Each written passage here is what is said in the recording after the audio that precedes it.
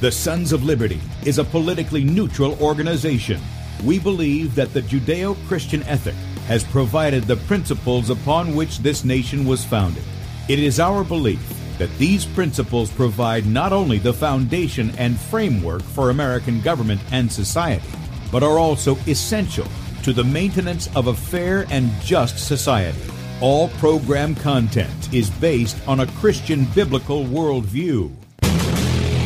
One of you said to me recently that we shouldn't rock the boat. Well, ladies and gentlemen, I want to tell you that I am a boat rocker.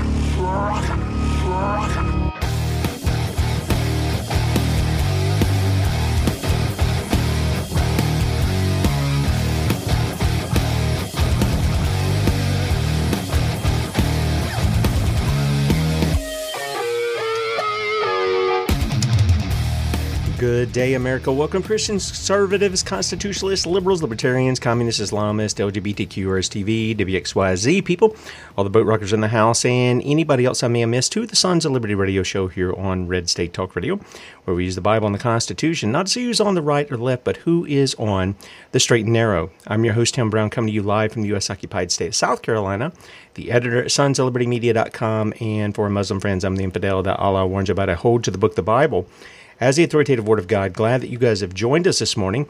If you'd like to check us out online, please do so. sonsoflibertyradio.com and also sonsoflibertymedia.com. In fact, if you're listening by way of Red State Talk Radio and you want to watch the video portion of the radio show, that's right, you can see the faces made for radio, head over to sonsoflibertymedia.com, and there you're going to see two videos at the top of the page.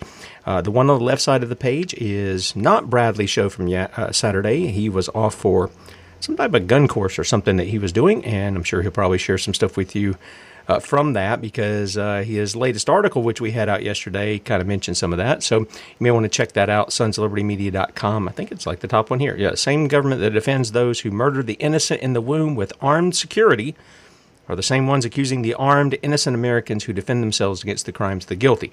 So check that out. If you get a chance to this morning, head over there. On the right side of the page is where we're at.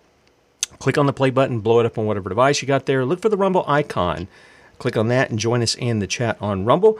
A lot of friends over there this morning. Good to see you guys. And may the Lord bless the start of your week as well.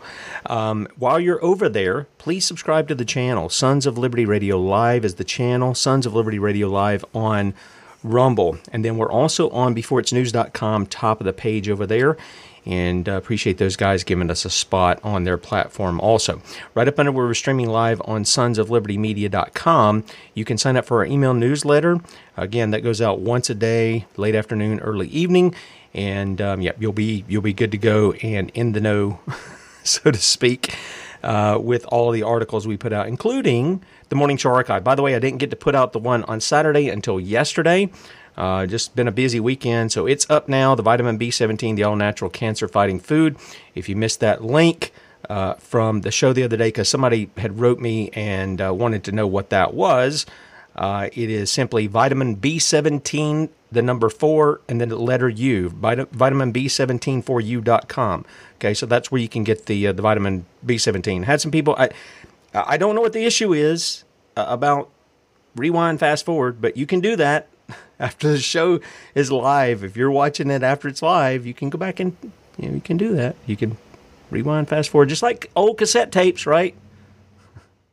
You can do that. You can back and forth. Anyway, that's how you can find those kinds of things out. Okay, so over the weekend, I came across just some stuff that had this stuff come out like in the 1980s, it would have gained absolutely no traction. I'm pretty sure even the Mockingbird media would not have put up with it. Okay? Not so today. The stuff that's coming out, it's just... for somebody... Look, I'm 54 years old. And for somebody who grew up in the time I was growing up in, you would see some oddities of some things. Understand, I'm in the South, And even in the South, we had what they called blue laws. Everything was closed on a Sunday except a hospital, your police department, your fire department, maybe some people on standby at an electric company in case there was an issue like that, maybe people at a gas company. It'd be something that if something went wrong, you had to have people there immediately, or it could result in, something catastrophic. It could actually come to that. So we had those kinds of things, right?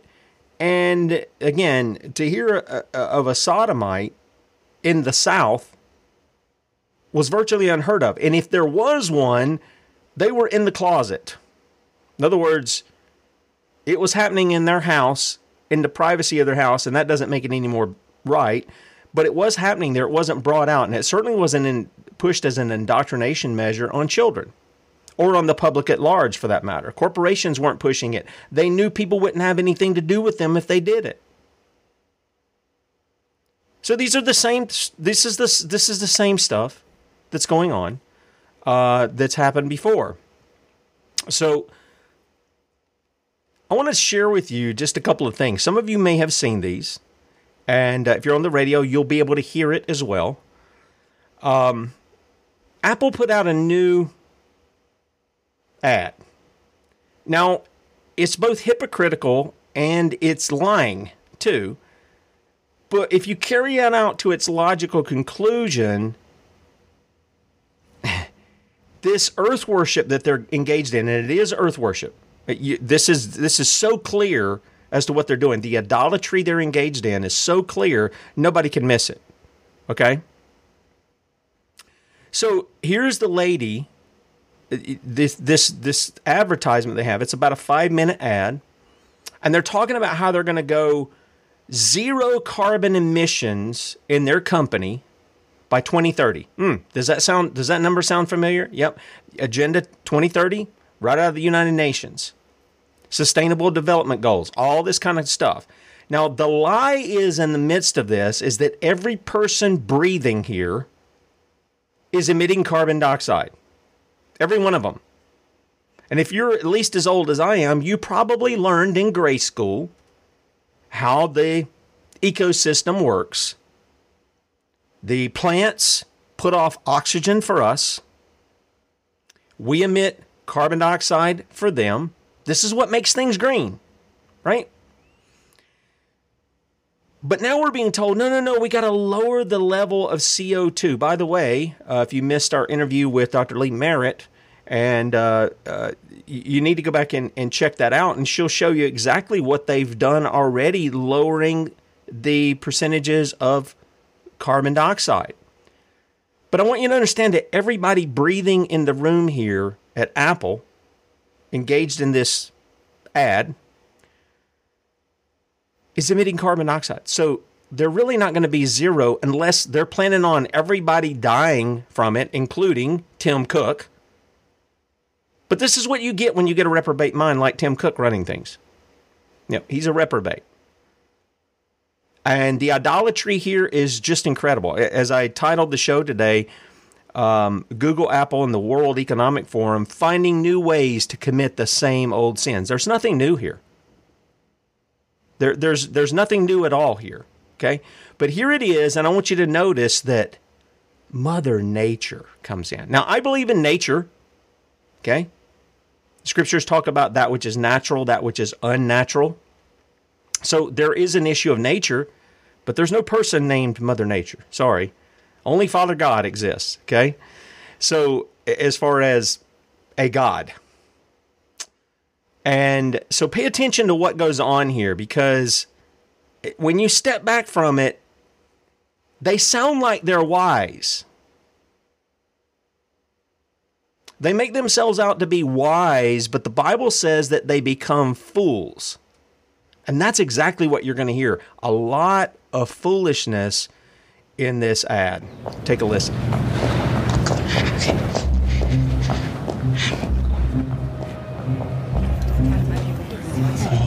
Welcome to Apple. Welcome to Apple. Hi, I'm Tim. She should be here any minute. How is the weather coming in? Hi, I'm Tim. Yeah, I'm gonna do the office's already carbon neutral thing, right? Yeah, all yours.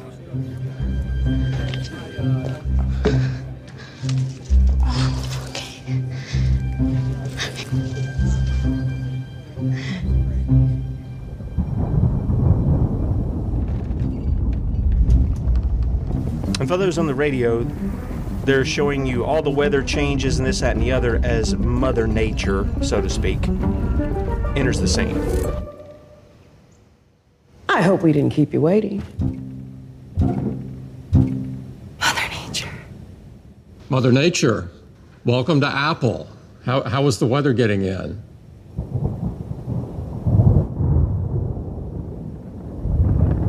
The weather was however I wanted it to be. Let's cut to the chase.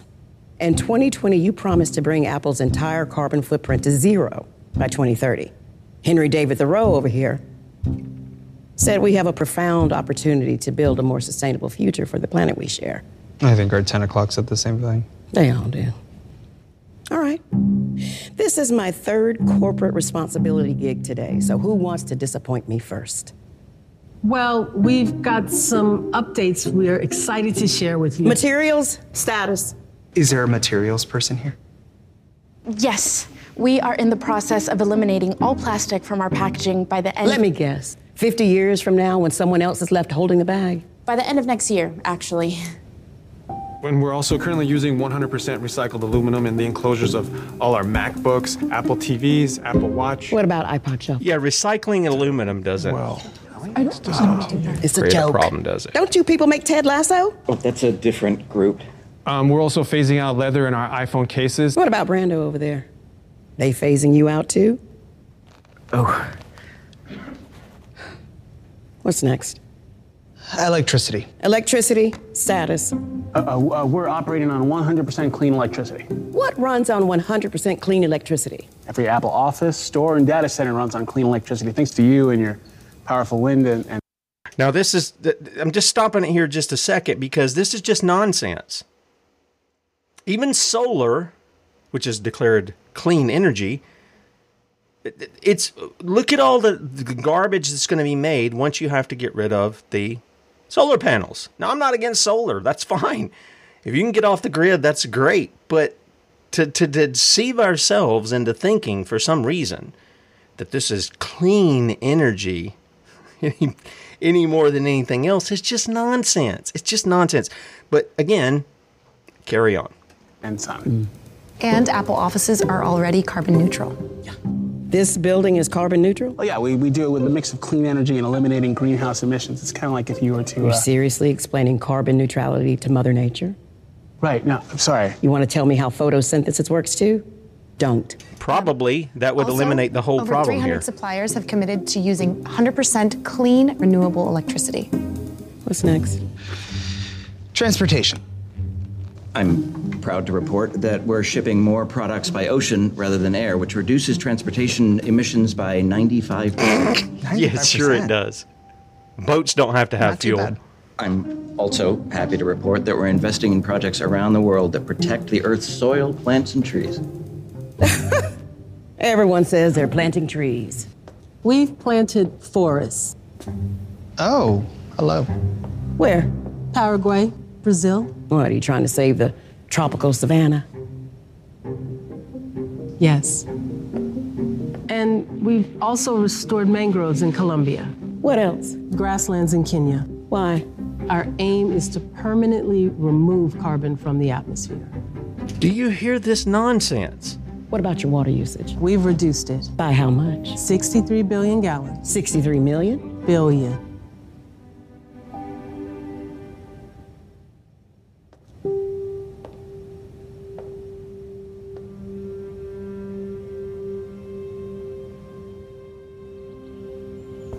As you can see, we've innovated and retooled almost every part of our process to reduce our impact on the planet.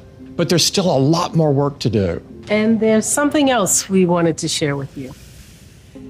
You're not trying to bribe Mother Nature with Apple swag. It's Apple's very first carbon neutral product. I want to see you do more of this. You will. When? By 2030, all Apple devices will have a net zero climate impact. All of them? All of them. They better. They will.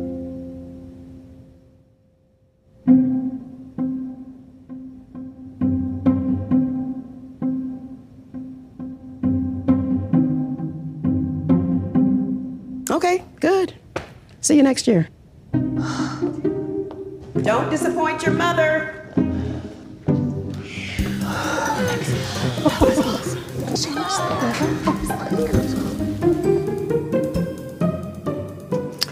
And this is what they're putting out. This is the stuff that they're putting out, and they actually want you to buy this. Their products are going to be carbon neutral. That's what we're told. Well, what are they building them out of? Recycled aluminum. What kind of processes does it take to recycle aluminum? We know that they've already got some of the byproducts of, fluoride they put in your water as a part of the process of developing aluminum. But what all is put off in the atmosphere from the creation of recycled aluminum? What about plastic? What about silicones and other things like that? Did they honestly want us to believe this stuff? And if you eliminate all carbon, let's say, they said we want to get rid of all carbon in the atmosphere. Did these people not go to school? Even in the indoctrination centers that exist at my time, most of these people look like they're my age or older in the commercial. Did they not go to school and learn how this works? Maybe somebody should have had, quote unquote, Mother Nature there explain photosynthesis and how it works. Because that goes right along with carbon dioxide and how plants grow. But no, they didn't do that, did they? They didn't do that. They think they're wise. Romans 1, read it when you get a second. Chapter 1, verse 18 and following, it talks about these men suppress the truth of God in their unrighteousness, and they profess themselves to be wise. Isn't that exactly what we were seeing there? Professing themselves to be wise by worshiping the creation, which is exactly what Romans 1 is about. They won't honor God for God and look at in awe and at His majesty in the creation and how it's so well ordered. They say, no, we don't need this carbon dioxide stuff, God. We got it in hand. We can handle it. We need to get rid of all of it out of the atmosphere. That's what the one lady said there. You do that, and not only will there not be people here, there ain't going to be no plants either. Now, I don't believe God's going to allow that. But that's their mindset. It's nothing but idolatry. It's the same old sins that men have been committing for millennia, of which they're in need of repenting. Then let's add Google onto that. Now, Google thinks they're God too. And this is the mentality, okay, of those whose father is the devil. Really is. They think they're the ones to determine right and wrong of themselves. And they're going to establish themselves as though they're better than everybody else, that they have a higher knowledge and an understanding of other people, and all this other. This was an article we posted over at sonsoflibertymedia.com over the weekend. And again, it's titled, Google Founder and Silicon Valley Artificial Intelligence Engineers blasphemously declare, we're creating God. That's what they say. This comes from Jacob Thompson. Take a listen to what's said here. It's just the next step in evolution. I'm serious, Larry Page, the Google co-founder, said.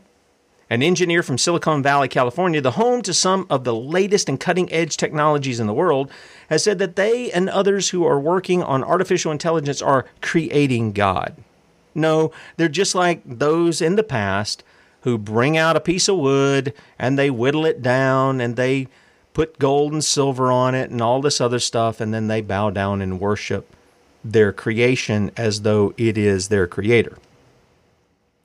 This all-knowing, all-powerful machine that can do it all for mankind that cuts like a double-edged sword. Now, I got to tell you, the whole AI thing anyway, aren't we?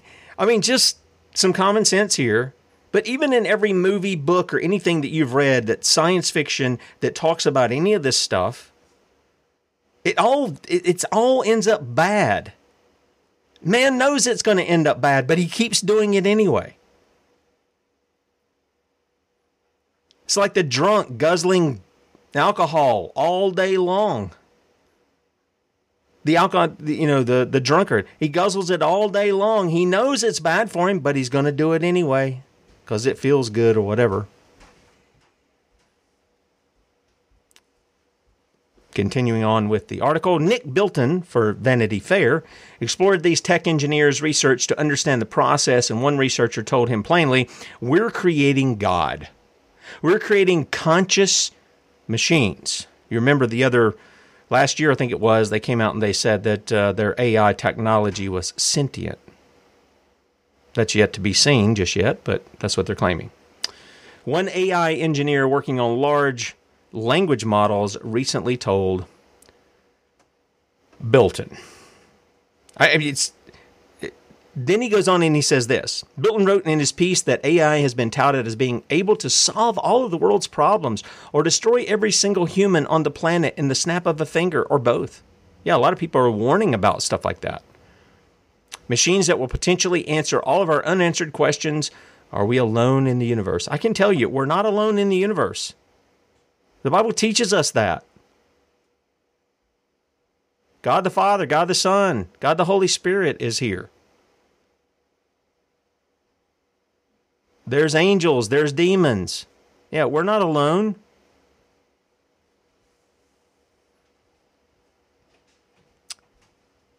He says, what is consciousness? Why are we here? Well, read your Bible and you'll find out. You're here to glorify God. That's what you're supposed to be doing. It shouldn't be. But see, here's the thing. The church has lost the message. The church has taken on a message that sounds like what we just heard from Apple. There are many churches pushing this whole eco thing. And I'm not one saying we ought to go out and destroy the environment. That's not the thing. But our mandate is to take dominion over it. Genesis chapter 1, it couldn't be clearer. Take dominion over all of the beasts of the field, the fish of the sea. Take dominion over the earth. That's what we're supposed to be doing in Jesus' name for the glory of God. But they've missed that. And now, since they won't take what God said should be their purpose in life, to glorify Him and to enjoy Him, they're coming up with different purposes. Eliminating the world of carbon dioxide is one of those purposes. A really foolish purpose, but that's what it is. Bilton added, thinking machines that could cure cancer allow us to live until we're 150 years old. Did anybody not pay attention to what we were talking about on Saturday? You know, the whole understanding of vitamin B17 or Laetrile and the apricot seeds and all of that other really came to light. Of course, John Richardson was with us telling us about what his father did. But it was G. Edward Griffin who went up into the mountains there somewhere around Nepal and found these Hunza people, the Hunzakuts, and they were eating these things, and they had a lady that lived to like 165. Unheard of here in the West. And why? They weren't eating processed quote-unquote foods, and I use that very loosely, the air quotes, very loosely.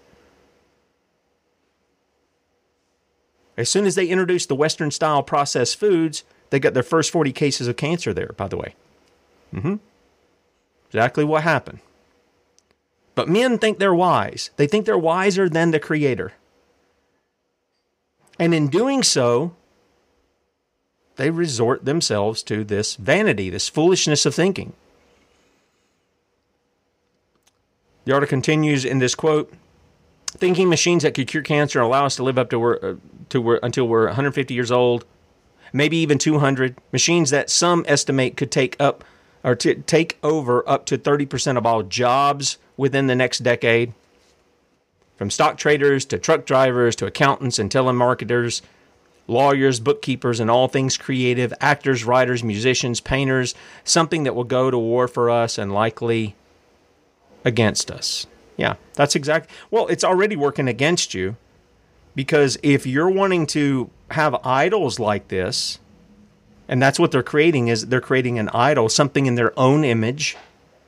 What are those AI technology? What are they going to spit out? Everything that man put in.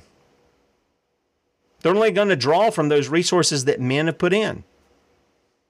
And if you've got corrupt men putting the information in there, what do you think's going to come out? Corruption or something good and holy? Yep, you're going to get corruption out. That's exactly what's going to happen. And we've covered some of this with Google before. We've done it also with them and Disney, and the promotion of biometrics, transhumanism, Satanism, all that's been done, and we've covered some of that before. But it's really interesting. Here's Apple, here's Google, and look, Android is no different. It's a Google product. I'm going to be looking at it next time if I have to get another phone, which I would rather just chuck all of them, to tell you the truth, but such as life, that we're using those for our day-to-day task in many cases. I want to get one that doesn't have Google in it. So with that said, what about the World Economic Forum? Because they're backed by this. These guys are in league with these guys. In fact, many politicians, many of your so-called representatives come in and they're a part of the World Economic Forum. Same thing. So with that said, listen to a couple of the things that they are promoting. Some of these we've played before, but I want you to hear what they're saying with their own mouth, and you tell me they aren't parroting the words of their father. These clips are from Noah Harari. Okay? This reprobate sodomite. I mean, if you can't see how reprobate this guy is, I don't know how to help you. I really don't. Here he is. Surveillance. If we want to stop this epidemic, we need not just to monitor people, we need to monitor what's happening under their skin. June! Ain't no microchip! What we have seen so far, it's corporations and governments collecting data about where we go, who we meet, what movies we watch. The next phase is the surveillance going under our skin. June! Ain't no microchip! We're now seeing mass surveillance systems established even in democratic countries, which previously rejected them. And we also see a change in the nature of surveillance. Previously, surveillance was mainly above the skin. Now it's going under the skin. Governments want to know not just where we go or who we meet. Above all, they want to know what is happening under our skin. What's our body temperature? What's our blood pressure? What is our medical condition? We in June! Ain't no microchip! Now humans are developing even bigger powers than ever before. We are really acquiring divine powers of creation and destruction. We are really upgrading humans into gods. We are going to become gods. Period. Humans are now hackable animals. You know, the whole idea that humans have, they have this soul or spirit and they have free will and nobody knows what's happening inside me. So whatever I choose, whether in the election or whether in the supermarket, this is my free will, that's over. That's over. That's over. That's here. That's done. That's here. That's done. All right, so you get the idea. I'm going to play you a couple more. I know, guys, the guy, just looking at him, he just grates on your nerves. He really does. This is another one from him. My favorite... Hang on a second. This is another one from him. This guy, I think it's JP, kind of introducing this. Again, Noah Harari, World Economic Forum. I mean, just... I don't even need to say anything. Economic Forum speaker of all time is this reptile, Klaus Schwab's top advisor, Dr. Yuval Noah Harari. Let's see what he has to say. Data might enable human elites to do something even more radical than just build digital dictatorships. By hacking organisms, elites may gain the power to re-engineer the future of life itself. Because once you can hack something, you can usually also engineer it. Elites hacking organisms and re-engineering life itself? Well, he's not talking about doing that to people, is he? Now, in the past, many tyrants and governments wanted to do it, but nobody understood biology well enough, and nobody had enough computing power and data to hack millions of people. Neither the Gestapo nor the KGB could do it. But soon, at least some corporations and governments will be able to systematically hack all the people. Well, I guess he was talking about doing that to people. All people, to be specific. And if indeed we succeed in hacking and engineering life, this will be not just the greatest revolution in the history of humanity. This will be the greatest revolution in biology since the very beginning of life 4 billion years ago. For 4 billion years, nothing fundamental changed. He can't prove that there's even 4 that usually billion. works out super well. Science is replacing evolution by natural selection with evolution by intelligent design. Not the intelligent design of some god above the clouds. Oh, you are playing God. Say more. But our intelligent design and the intelligent design of our clouds, the IBM cloud, the Microsoft cloud, these are the new driving forces of evolution. Gosh, you wouldn't by chance have a plan in place on how to control people with your cloud technology, would you? And that plan isn't by chance already being implemented, is it? Today, we have the technology to hack human beings on a massive scale. Oh, so you could implement it. In this time of crisis, you have to follow science. It's often said that you should never allow a good crisis to go to waste. People could look back in 100 years and identify the coronavirus epidemic as the moment when a new regime of surveillance took over, especially surveillance under the skin. Humans are now hackable animals. You know, the whole idea that humans have, they have this soul or spirit and they have free will and nobody knows what's happening inside me. So whatever I choose, whether in the election or whether in the supermarket, this is my free will, that's over. Free will, that's over. Okay, so some of these have additional clips in them that we've already heard. And we'll play just a couple more, and then we're going to go to Scripture, and I'm going to show you these guys. I'm going to show you who their daddy is. And if you think like them, it's probably a sign that you've got the same daddy. This is another one. This is about your immune system. Now, guys, I'm going to tell you, unless we're going to stop these guys and put a stop to it from those in our government whom people have given their consent to govern them, and I'm going to tell you, I wouldn't give consent to another person in another election unless I knew that person, I knew what went on in their house, I knew their character, and I knew them on a daily basis to determine they are trustworthy to be there. There's no way I'd give consent to anybody else in a position of authority. No way. No way. Because here's what's happening when you do that. You are giving consent to what they do.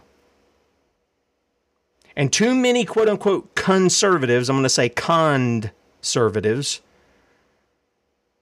are giving way to that. I read, somebody was kind enough to send me a young lady who came out and told about how certain people in the conservative movement were paying her to put out certain tweets or post a certain article somewhere. And she said I felt kind of weird about it, but I did it once and I immediately felt awful about it. I retracted it. And she said they paid good money for it. I think anywhere from $300 to $1,000 if you were, I guess, a big influencer. And if you're a bigger one, I guess you reach millions of people. That could go up to $10,000 per tweet or post or whatever. That's a lot of money. A lot of people could use that. And she said I couldn't do it because it was a message I didn't necessarily agree with.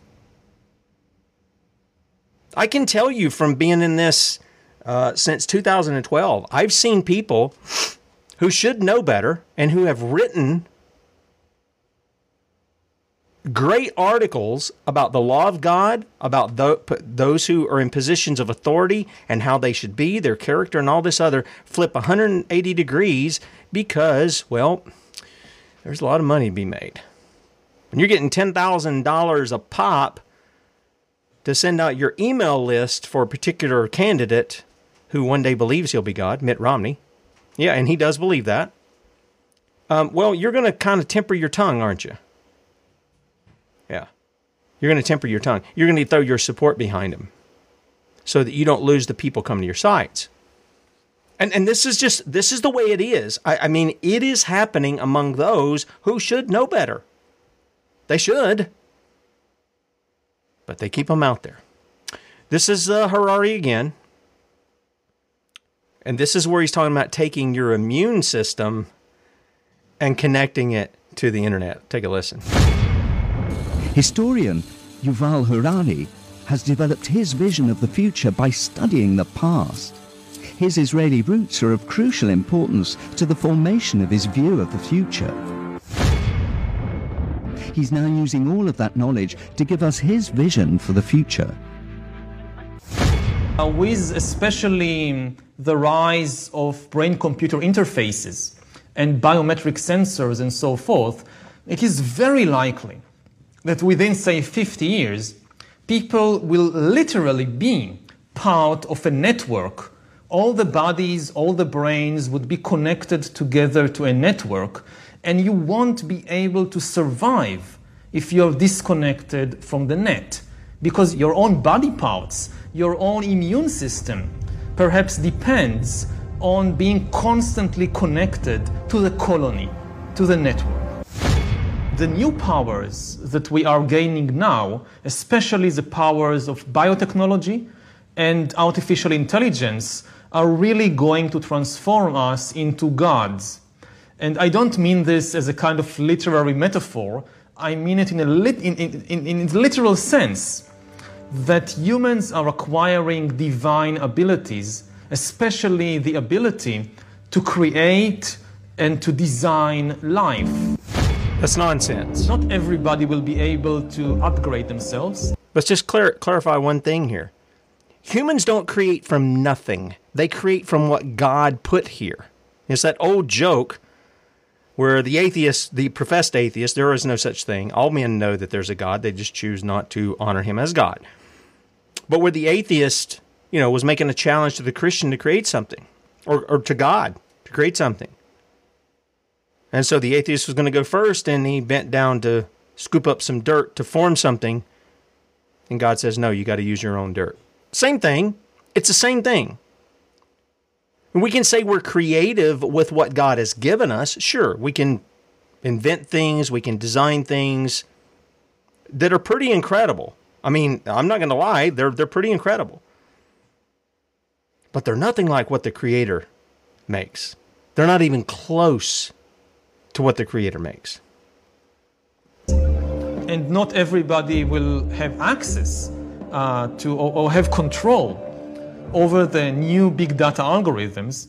Of 8 billion people in the world, the vast majority will stay just ordinary Homo sapiens, and they are likely to lose their economic value, their political power, their control over their lives. And we are likely to see an extremely unequal society in which a very small elite, either of upgraded humans or of those humans who own the master algorithms, like the Google algorithm or the Facebook algorithm. So you kind of see where this guy's going. Everything is tied up in the technology that they're developing. Why? Because they want to be God. They want to be God. He talked about hacking. I'm not even going to play this one. I'll throw it up in the archive just so you'll have it. This guy also has a quote-unquote husband. He doesn't. He's got a sodomite for his bed pal. That's what he's got. He doesn't have a husband. This is what this guy you just been listening to, this is what the guy that he sodomizes and sodomizes him, this is what he has to say about those who are believers in the Lord Jesus Christ. Take a listen. It is mostly the believers who laugh at us when we say you will own nothing and be happy. And watching this crowd, they are mentally stuck in the Stone Age when we talk about our future and our unlimited potentials, like eating insects to stop the climate crisis. I'll bet he's not eating insects. And of course, we at the World Economic Forum, we still love these people and we want them to be with us in that future. But they have to compromise.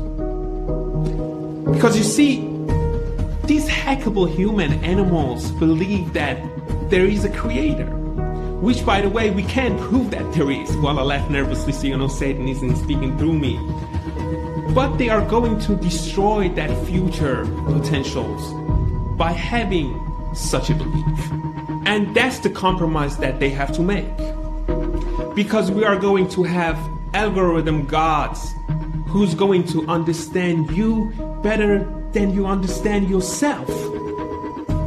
And with such algorithm, we are going to help you make much better decisions. Like, for instance, to stop another Trump from happening. Now, if you want an implant that tracks your thoughts, say what? What? Exactly. All right, so the obvious question I have going on in my head is any kind of medical, mental studies and such are probably going to come forth, and they're going to say, you and Harari are mentally unstable. You're reprobate. You should be put down for engaging in what you're doing. It's a capital crime. But they're not thinking that far apart or that far ahead. Well, Tim, we should pray for them. Yes, we should. We should pray that if they will not repent, that God would break their teeth in their mouth in front of everybody, and that he would bring on them the very destruction, enslavement, and everything else that they want to bring on the whole world. That's what we should be praying. Oh, Tim, that's unloving. It's loving towards the people that they're trying to do it towards. Remember, this is the offensive weapons that we have. They're spiritual. Do you believe the Father hears your prayers? What exactly is praying for your enemies? Well, in some cases, it's, Lord, turn their hearts towards you. But if that's not your will to turn their hearts, and in some cases, it's not his will to turn their hearts. Oh, Tim, I can't believe you're saying that. He didn't have that will for Pharaoh, did he?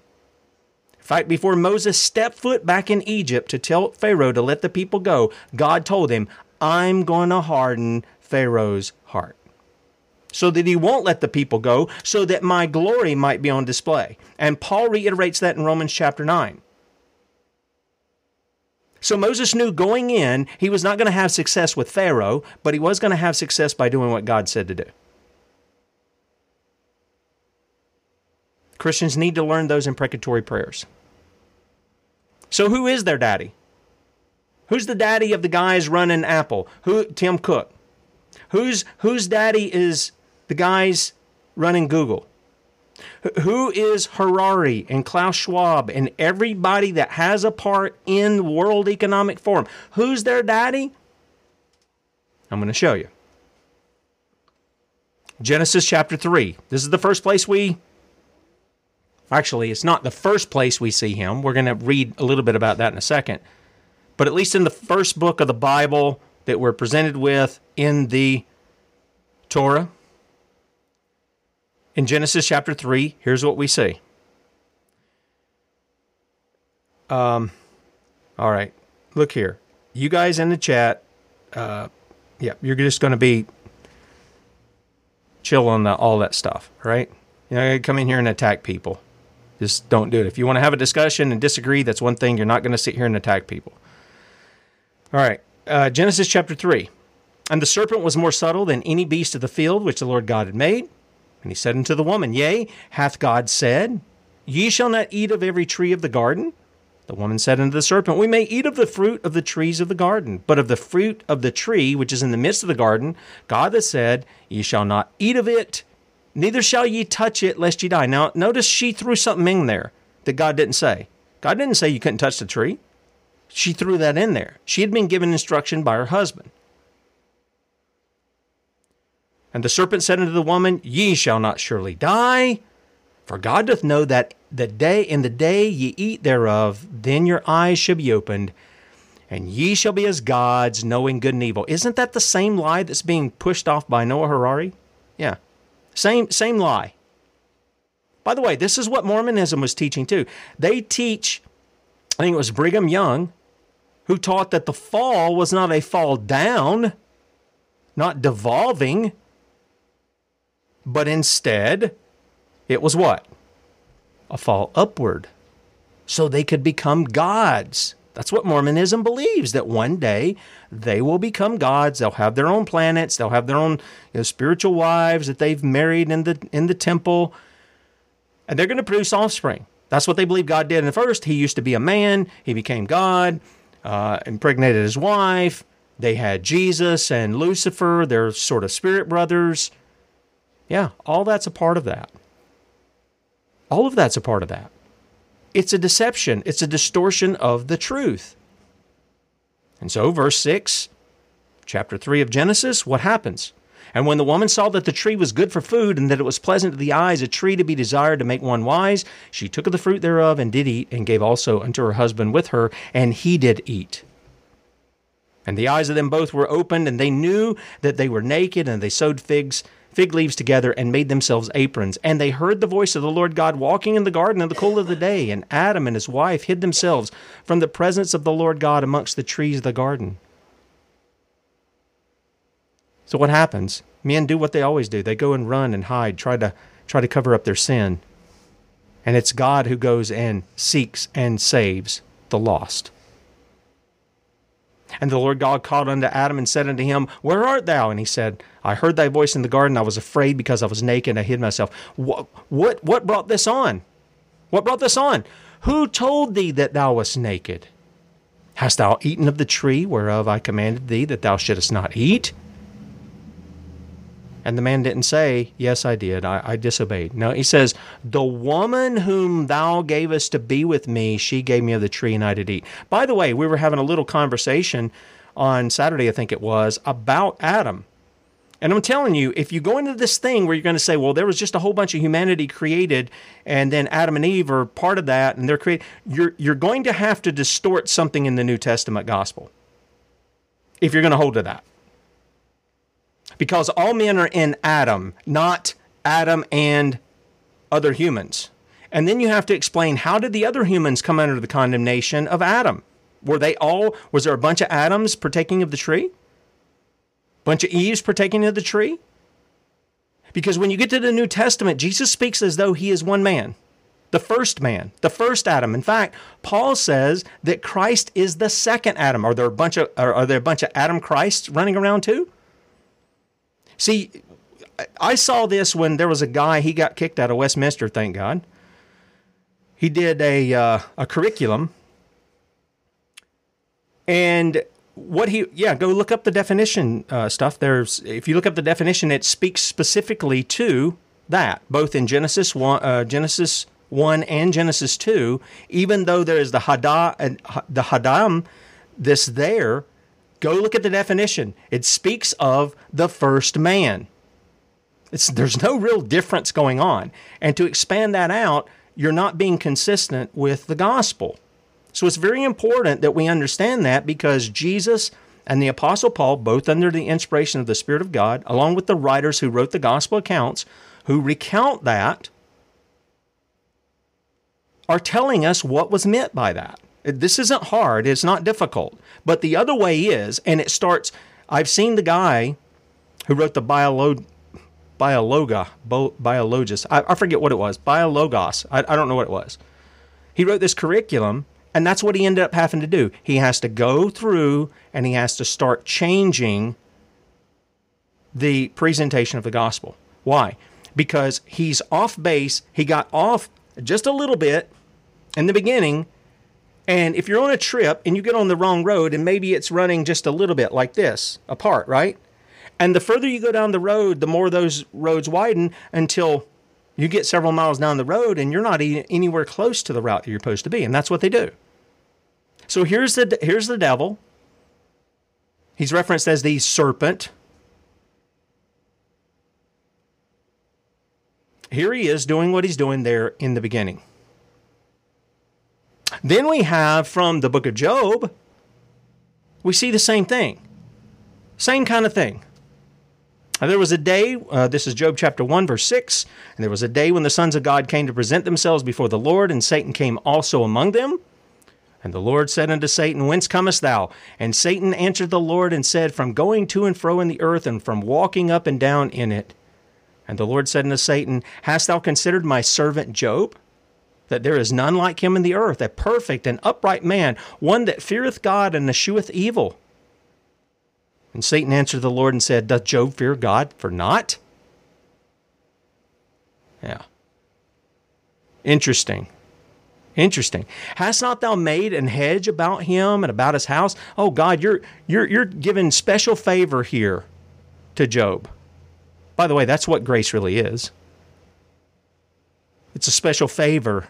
It's not that Job deserved it. It's because God was demonstrating who he is.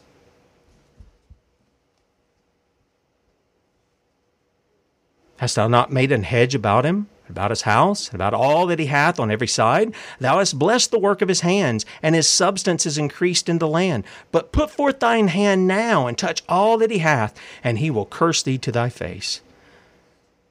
And what does God do? The Lord, Yahweh, said unto Satan, Behold, all that he hath is in thy power, only upon himself put not forth thine hand. So Satan went forth from the presence of the Lord. And then you read what happens. And after he took everything from him, okay, he comes back because Job hadn't cursed God. And God said, okay, have at him, have at his physical being, but you can't kill him. And he goes back and he does that to Job. And Job's out there, and the only thing he's got is an ash heap he's sitting in, a bunch of boils on his skin, a piece of clay that he's scratching himself with, and a nagging wife. That's what he has left. And the wife is telling him to curse God and die, but he won't do it. He's showing that Satan is not his daddy. His daddy is the Lord, Yahweh, the true and living God.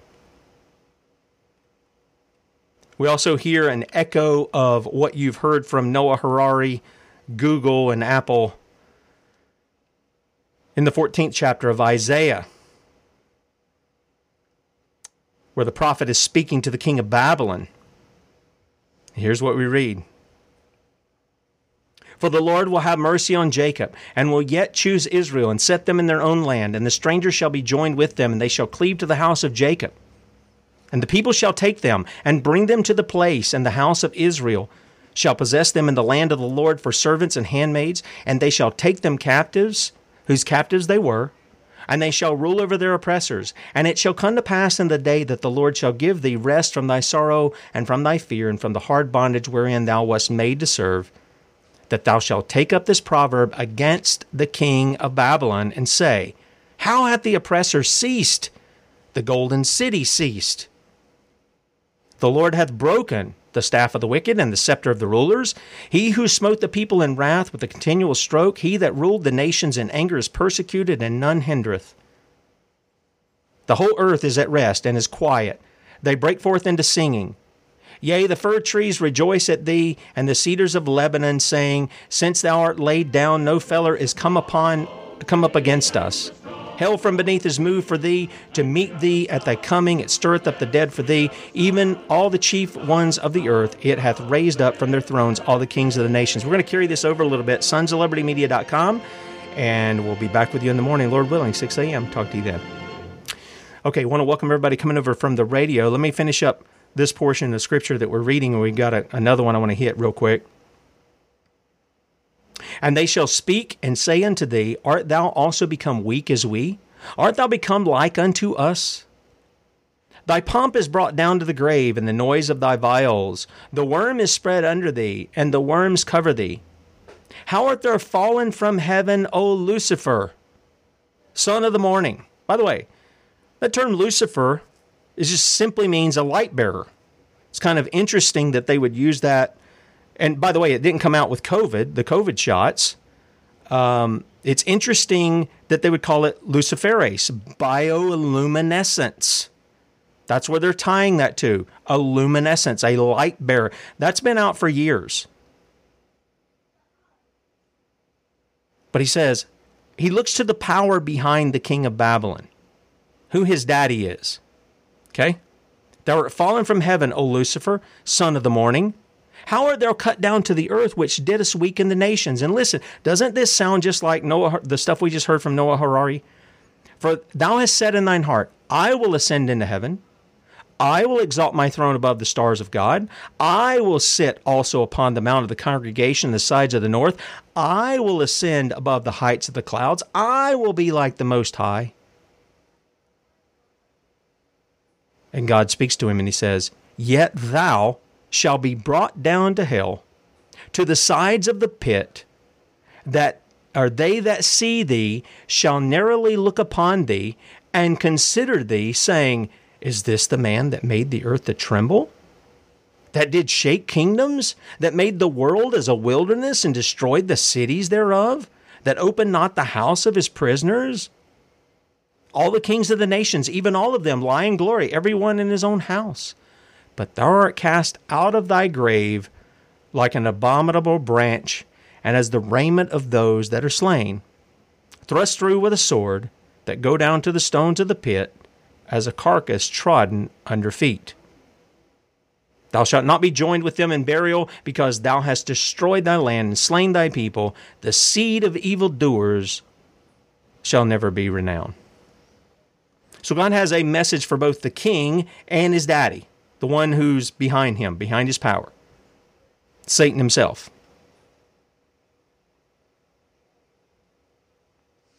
And we see he's cast down, and indeed, what does Jesus say in the New Testament? He says, I saw Satan fall like lightning.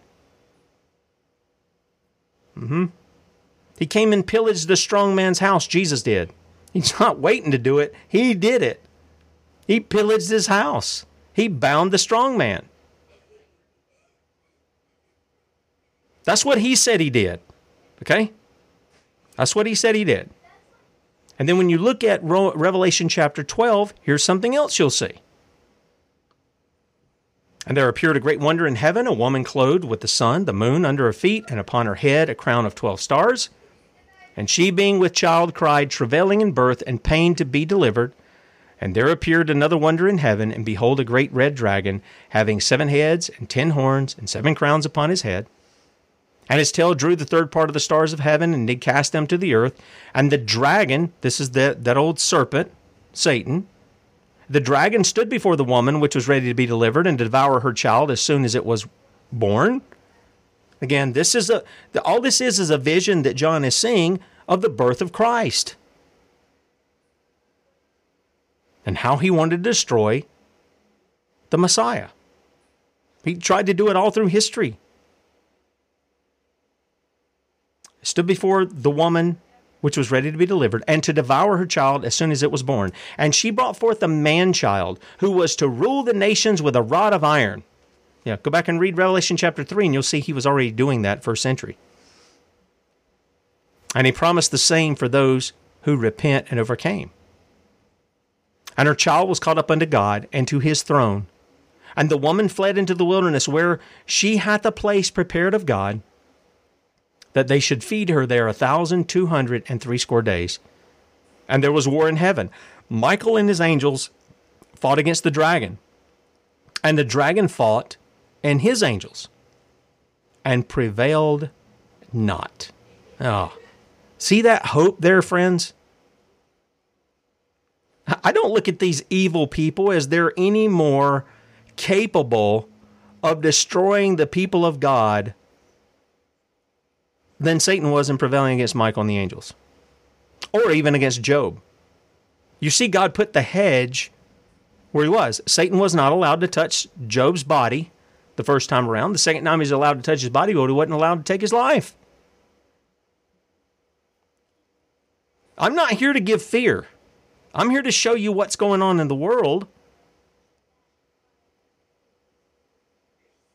and point you to who you should have your trust in, where you should be setting your mind upon.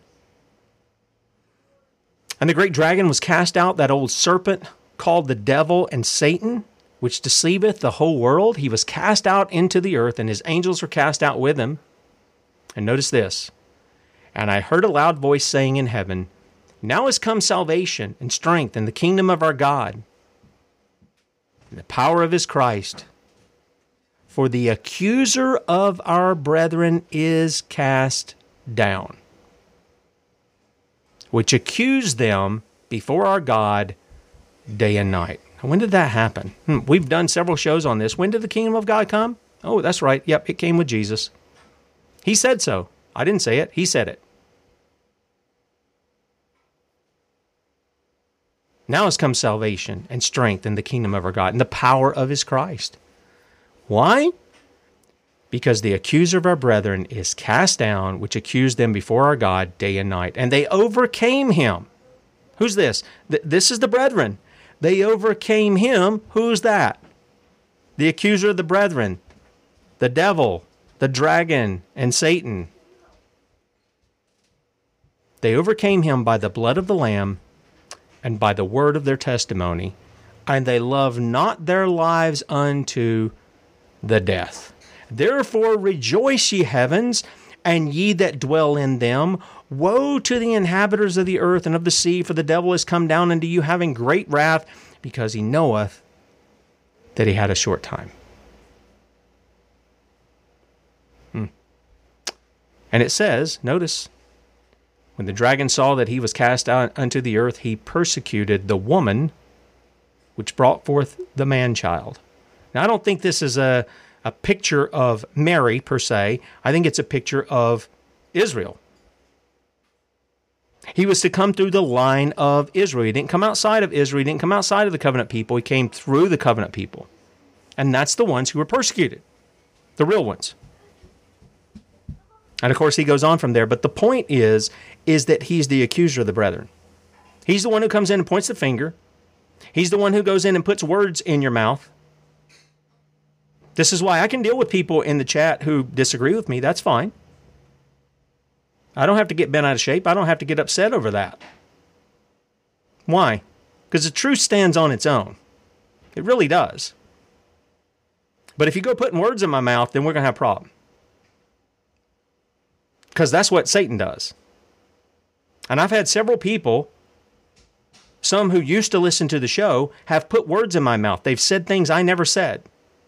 They put it on their Facebook pages, they put it in the chat, they put it in the comments, and even though they get corrected, they keep on with their lies. And I don't put up with that. I'll just tell you, I don't. I call it out, and I give the space there for God to give them repentance. Hopefully he will. But that's the work of the devil. That's not the work of God. Now, most of you listening in the audience, you probably agree with this, the presentation that I've given. Maybe there's some people who come in and goes, yeah, but there's probably some good things about artificial intelligence. Maybe there are. I don't know. I've seen it be used for things that are not evil and wicked. I've seen that. But when you've got wicked men who are going to be inputting to AI, and wicked men who are trusting it to be their gods, I mean, they just said it, algorithm gods. That's AI. And that's the way they look at it. Then you can rest assured that everything coming out of it is going to be wicked too. And it'll be aimed at death and destruction. It won't be aimed at life. It won't be aimed at honoring God or any of that. And if the governments of the world would actually realize that some of these people, like Apple, the company, their Apple, Tim Cook, Google and their founders and co-founders, Noah Harari and Klaus Schwab, if they would understand that they've already issued their threats against us. By the way, a threat, in the manner they're putting it here, I mean, they're threatening your life and your children's lives. Now, anybody else would be arrested and they would be prosecuted for such threats. But for some reason, because they're not sitting here holding a knife or a gun, they're just talking about artificial intelligence. They're just talking about their computers. They're just talking about their cell phones. Because they're doing that, they're not taken serious as though they're a criminal with a gun to your head. Frankly, all of them should be arrested, prosecuted, and summarily taken out in the public and executed in front of the people for their crimes against humanity. That's what they're doing. That's what they're engaged in. Crimes against humanity. Why would you say such a thing? Aren't Christians supposed to be loving? Yeah, we are loving. Loving towards those who are innocent, who aren't doing anything. When I use the term innocent, I'm saying they haven't done anything to these people in which there's a self-defense issue or something like that going on. All men are condemned in their fallen state. Jesus said as much. He didn't come to condemn them. He came to save the lost. But when we're dealing with this kind of stuff here, man, our offensive weapons are the gospel. And if you don't have the gospel that saves men from sin, not leaves them in it, not lets them brag about their sin and then just go, thank you, Jesus, you saved me from a sin, even though they're continuing on in it. That's not the gospel. That's a false gospel. That's a false grace. A false grace does nothing to change you. It doesn't do anything to change you. I've heard that message before too. I've responded to that message. Life was never changed. But when you get the gospel, the real gospel, you come alive. Ephesians 2. We were dead in our trespasses and sin, but God, who is rich in mercy, hath quickened us. That term means he's made us alive. He said, live. And so this is part of where the gospel has been missing with the Jesus loves you and has a wonderful plan for your life stuff. That's not what the gospel is. The gospel confronts sinners with their sin, their lawlessness against the lawgiver. And it calls men to repent, to bow the knee to the lawgiver because he's king. And when they do that, you will see a change in their life. It's unavoidable because it comes from outside of them. It's a righteousness that they don't have. It's a spirit that they don't have or they don't possess because God had not given it to them before then. And if you've been born again, you know exactly what I'm talking about. A change of mind. You are a new creation in Christ. Behold, old things are passed away. All things have become new. Now, does the scripture mean what it says or does it not? Well, Tim, I just keep... Well, maybe you need to seek the Lord. I'm just saying, maybe you need to seek the Lord about that. He says you can overcome. He's given of your spirit. Paul prays for the Ephesians that the eyes of their understanding might be opened, they're enlightened, that they might know, as Romans says, the depths and the heights and the width of the love of Christ, that they might grow in the grace and the knowledge of the Lord Jesus. God meant to change us when he saved us, not leave us in a state like we were in. He meant to change us. And we'll be being conformed to the image of Christ until the day that we see him. And the Bible says when we see him, we'll be like him. We'll be like him. I hope that's the direction that the Lord leads you in today. Now, with that said, Bradley be with you at 3 p.m. Eastern, 2 p.m. Central, sonsoflibertymedia.com. And Lord willing, we're going to be back with you in the morning, bright and early, 6 a.m. Talk to you then.